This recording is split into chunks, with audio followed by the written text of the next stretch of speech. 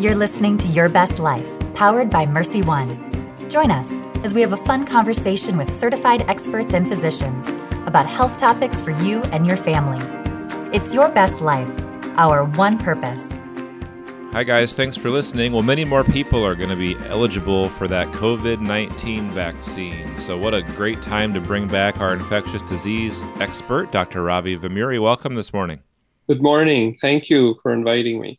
So the last time we had you on, the vaccine, the first two products, Pfizer and Moderna, were just becoming available to the public, and I believe you had just gotten your shot when we talked to you last, and obviously a lot of things have happened between then and now. So today we're going to just talk about what we've learned since that time. We've got some new providers in the market as far as Johnson & Johnson, and I know I've seen AstraZeneca in the news a little bit. We can talk about the new variants that we're starting to see in the different areas and some of the other things. So, Dr. Vemuri, let's talk first about vaccine. With so many people available to now find an appointment to get their shot. What can you tell us? Yeah, the vaccination campaign has really ramped up. As of this morning, the 7-day moving average of shots in arms per day throughout the country is at 2.83 million per day. And many people feel that if we can stay above 2.5 million shots in arms per day, we should reach perhaps 75 to 80% of the population by the end of July. So the quicker we can reach that threshold, the better it is for all of us in terms of getting on the other side of this pandemic. It's also important to get as many shots in arms as quickly as possible, because the more opportunity the virus has to replicate itself out in the community, the more chances that a so-called variant or mutant can arise that can be more problematic for us. And speaking of variants, the State Hygienic Lab every week monitors for variants. And as of this morning, apparently, they've identified 89 individuals in the state of Iowa with the so-called UK variant, first isolated in the United Kingdom, which is both more transmissible, and now people are saying possibly more pathogenic. So that's kind of where we are with the vaccinations. Iowa specifically, apparently 30.8% of Iowans have received at least one shot, and a full 19.3% have received 2 shots. And we are apparently using at about 85% of our received doses. So, there's still 15% kind of sitting around, but that just goes to the difficulty of the logistics. I have a question for you. With the new variants that are coming in, are the vaccines that are being given, are they effective against these, like the UK variant that you were talking about? Yeah, I think both the messenger RNA vaccines, that is the Moderna and the Pfizer product, are both felt to be very effective against the variants as well. Now, that is specifically the UK variant. The South African variant, most people feel that the Pfizer and Moderna are both effective against the South African variant. And even if people do get breakthrough infection, it tends to be mild. So the vaccines do prevent serious illness. There's some question about the AstraZeneca vaccine and the South African variant. The story is still not fully written on that. Some people feel that it may not be as effective. And the Brazilian variant is a little bit more problematic in the sense that I don't think we have the full data yet. I think we'll be getting the data soon, but most people feel that it may be effective against that as well. Having said that, as you alluded to, Adam, the Johnson and Johnson vaccine has been approved since we last spoke. So currently in the U.S., we have 3 approved vaccines.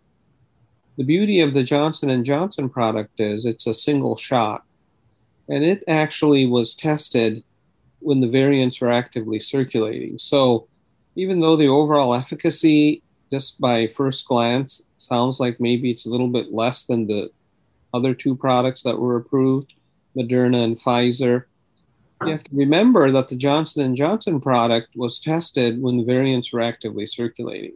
So the efficacy is slightly less in the order of maybe 85% or so compared to 95% for the other 2. But had the other 2 been tested when the variants were circulating, they may also have had been a little bit efficacious. Bottom line is, as an individual out there wondering, when and what vaccine to get, the best advice we can give people is whenever a vaccine is made available to you, no matter which one it is, get it. So don't be waiting around for this vaccine and that vaccine. When it's your turn to get the vaccine and one is available to you and an appointment is there, by all means, go get that vaccine. I'm glad that you said that. I was going to ask to drill into that a little bit because I feel like there was this perception when Johnson & Johnson first became available that it was somehow perceived as inferior to the other ones that we've been talking about for the past few months, the Moderna and the Pfizer. And here's this new one to the market that everybody was kind of like, oh, I'd rather get the ones that we've been hearing about. But any vaccine is a good vaccine. When it's your time, please get it. That's absolutely right. That's the advice that the CDC and all the public health experts are saying. Remember, we're in a race here. This is a race. So, for example, as I mentioned earlier, across the U.S., about 23.1% of the population has received vaccine. And, we need to get to at least 75%, preferably even up to 85% if possible, to really get a hold of this thing and get on the other side of it. And the quicker we can do that, the less chance we give. For example, as I mentioned, the UK variant is not very widespread in Iowa, but the longer we have susceptible people out there, the more chance it becomes established. So it's a race against time.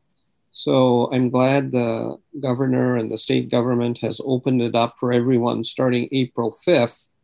And so by all means, go to whatever site you need to go to, depending upon what county you live in, and sign up to get your vaccine.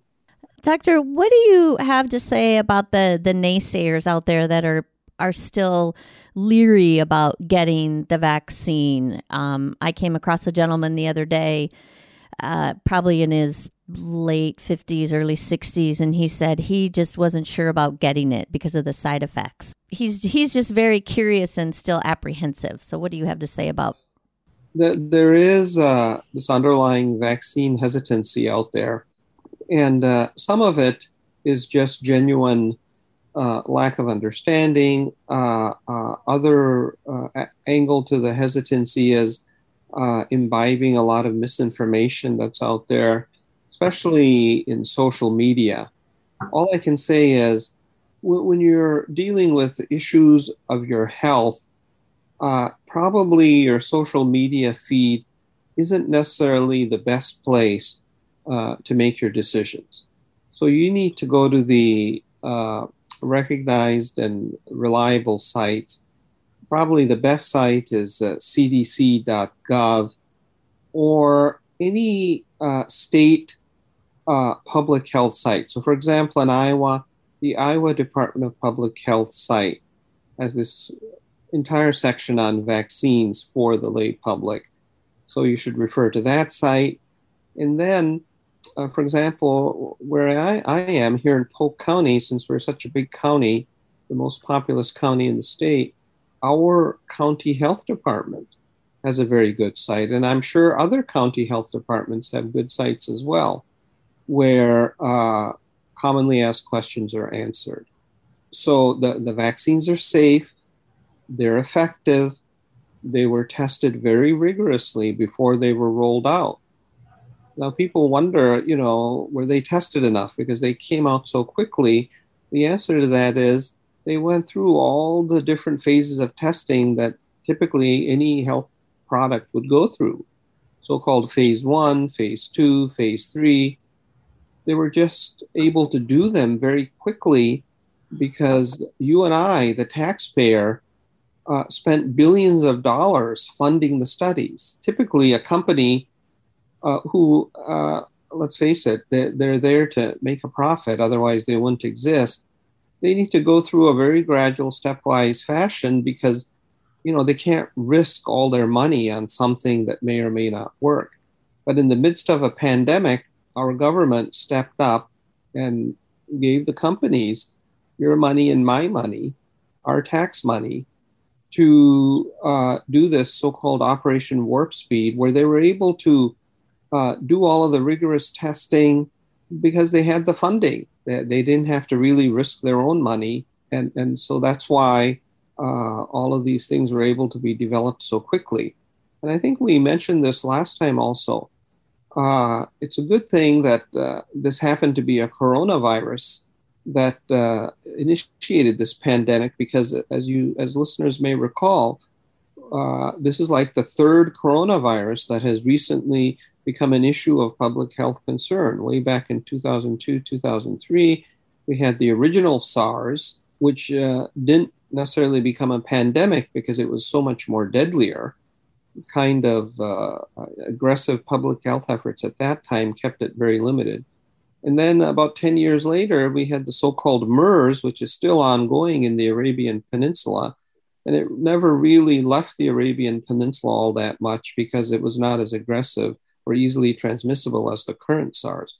So all that 20 years of experience with those two coronaviruses also allowed scientists to develop these vaccines very rapidly. So although it seems like it happened in an instant, I know there was a lot of research, 20 years worth of it actually, that is behind some of these developments.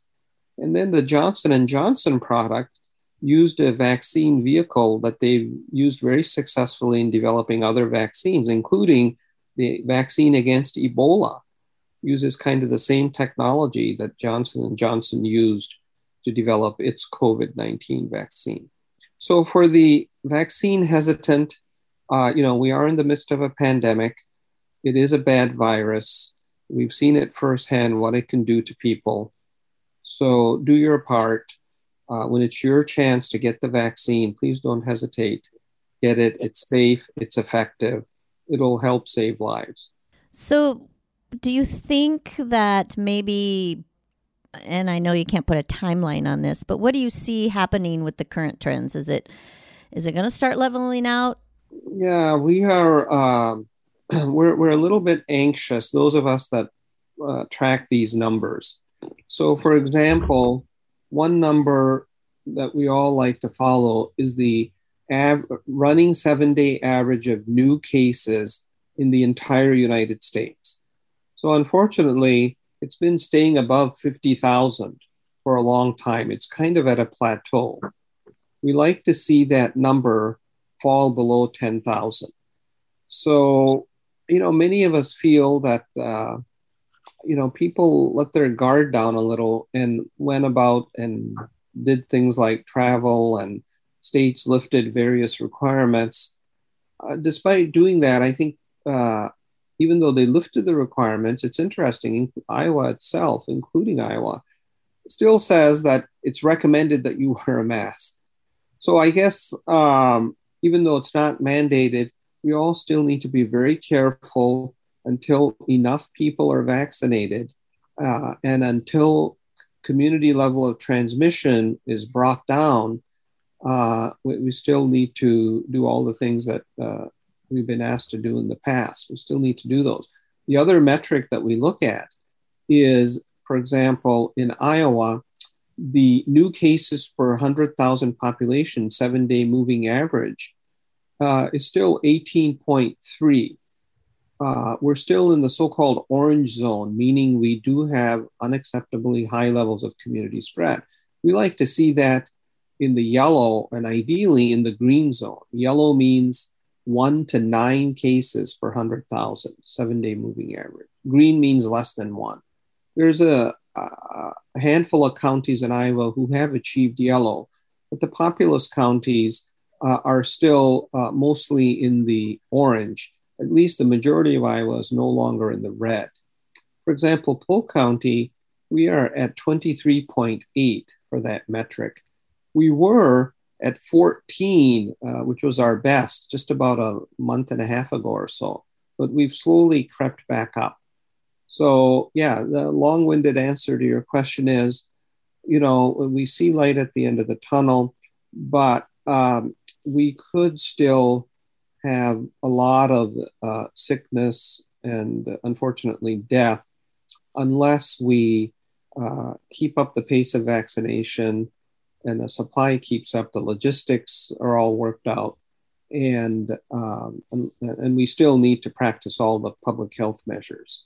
April 5th is coming up here, and there's going to be a surge of people wanting to get it, and we just want to urge people to be patient. And the logistics are very difficult, but people are working very hard to make sure you can get your shot. So if at first you don't succeed in getting registered, please register. You can register at multiple sites, but if you do get an appointment at a certain site, make sure you go back and cancel other sites that you've registered at so you don't hold up a slot for somebody else that might need one.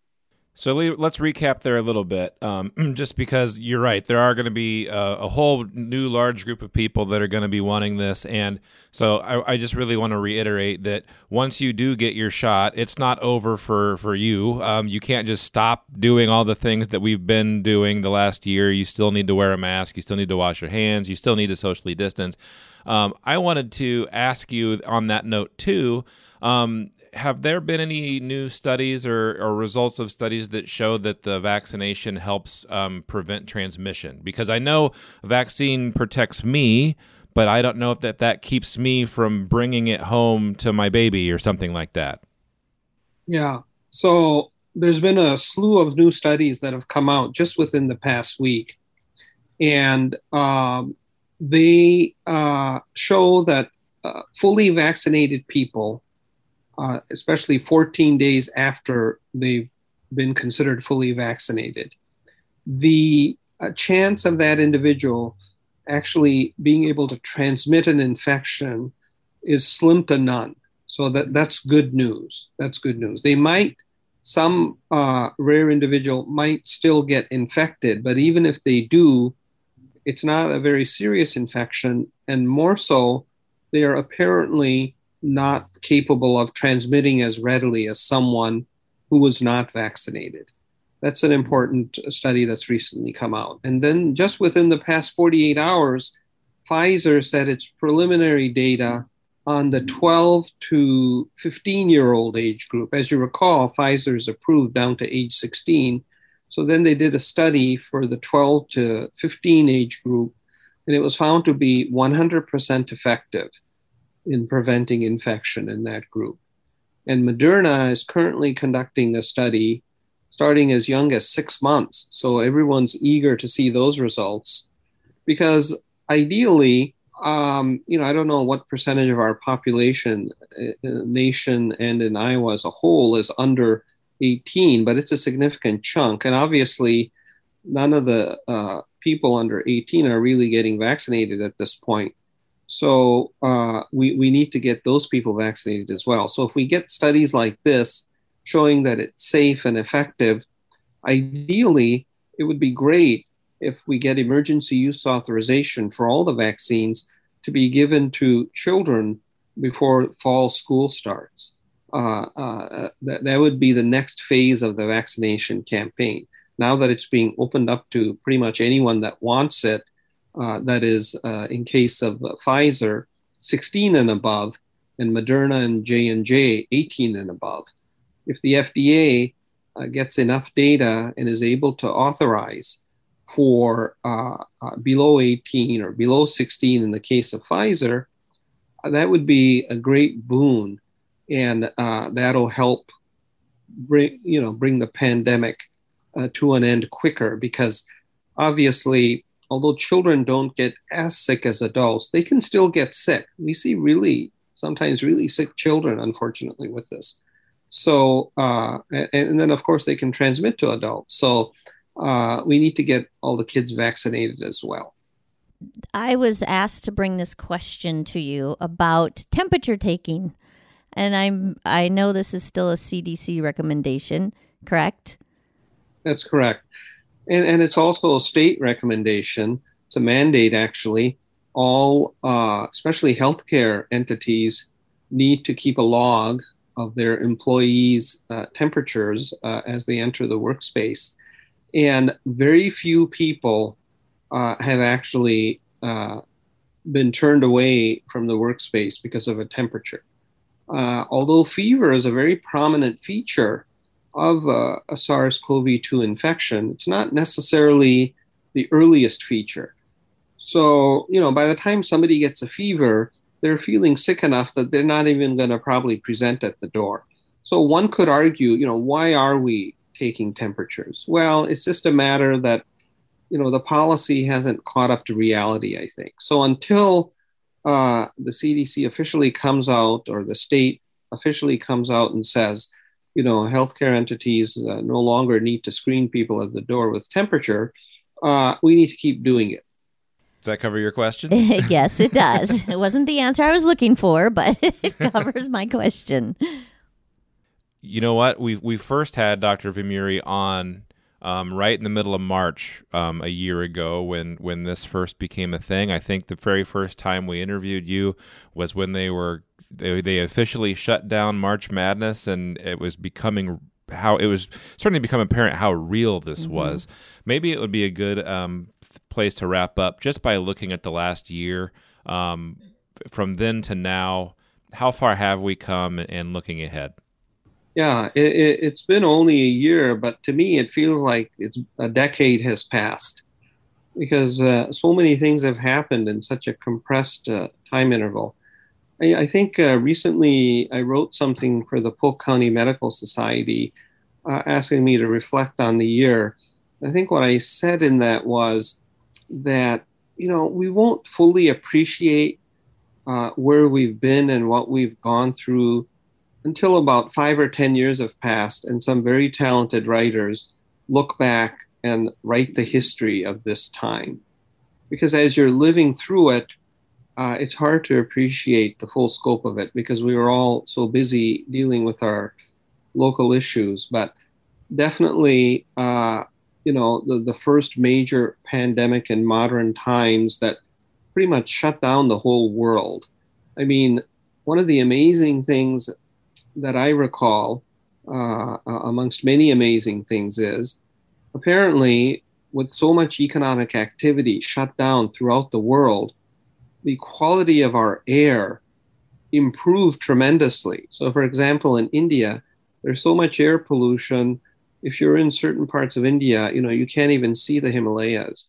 So when India was shut down for like 2 months, there was hardly any vehicles on the road, no pollution. People could once again, for the first time in their lifetimes, see the snow-capped peaks of the Himalayas, which was an amazing thing. So stories like that abound, where, things that we hadn't noticed before, we were noticing. And then because people were kind of locked down and quarantined, wildlife started coming out and occupying spaces that they would otherwise wouldn't occupy. So things like that. So yeah, we've been through a lot. We've had a lot of tragedy. Hopefully we're behind most of that tragedy. But unfortunately, if we let down our guard, we might still have more tragedy to face here. Over 5,000. Last time I looked, I think we were over 5,200 deaths here in Iowa. Let me just take a quick look here. The Iowa deaths, 5,743 as of this morning. So 1 year ago, if you would have asked me, how many people do you think will die in this pandemic? We were looking at projections for like August, like in March last year, we were looking to August and saying, oh my goodness, they say that in Iowa, we might lose about 900 people by August. Well, we obviously lost a lot more. And that just goes to show you how terrible this virus has been. I have a real quick question before we let you go. You mentioned about some of the effects of that we saw with the snow-capped Himalayas that we could see in the wildlife. One of the common things that you hear from people, you said the naysayers earlier, Miriam, is oh, this is just like the flu or something like that. But I have at least heard, and maybe you can confirm here, we were all wearing masks. We were all socially distancing. What did that do as far as statistics regarding influenza? I'm glad you brought that up, because we basically did not have any influenza this year. And people are saying, wow, maybe we should do this every year during the so-called flu season. And we wouldn't have so many deaths. People forget that because influenza is endemic, we have about 70,000 people a year die of influenza. It just doesn't happen as dramatically as the coronavirus, so that people don't see it that way. But those of us that are in healthcare are always seeing tragic cases of influenza killing people. So you're right. We for example, during the entire flu season here, I can't think of a single inpatient that I saw that was admitted because of influenza. Likewise, when I talk to my pediatric colleagues, RSV, respiratory syncytial virus, which is a terrible virus that young children get, that was hardly non-existent this year because we were socially distanced, we were masking, we weren't doing large indoor gatherings. But people feel that, once we are back to our usual behavior, after all, we're human, we need to interact. In the winter months, we need to be indoors. So these diseases will come bouncing back. But you're absolutely right. Simple public health measures like wearing a mask and avoiding large gatherings and keeping socially distanced and washing your hands a lot does prevent a lot of these respiratory virus illnesses. I think that we have been updated very well with everything that's been going on, and thank you for your time today. Thank you for inviting me. You guys have a great day. I want to say thanks again to Dr. Ravi Vemuri, infectious disease expert here at Mercy One. And I think this was the fourth time that he has come on the podcast. And every time we have him on, it's some of our most popular episodes that we put out there. There's a lot of information that people want to know, especially as we all navigate through this pandemic, Miriam. Well, and he's the one that tracks it on a daily basis. So he is definitely the expert on this subject. All right, guys. Well, if you're listening to this and you haven't had your opportunity for a vaccine yet, the chances are is you will have your vaccine soon. Most people should be eligible by now, but just be patient as the supplies are limited. Appointments may vary. So, but when it is your turn, get your shot. Please get your shot. And live your best life.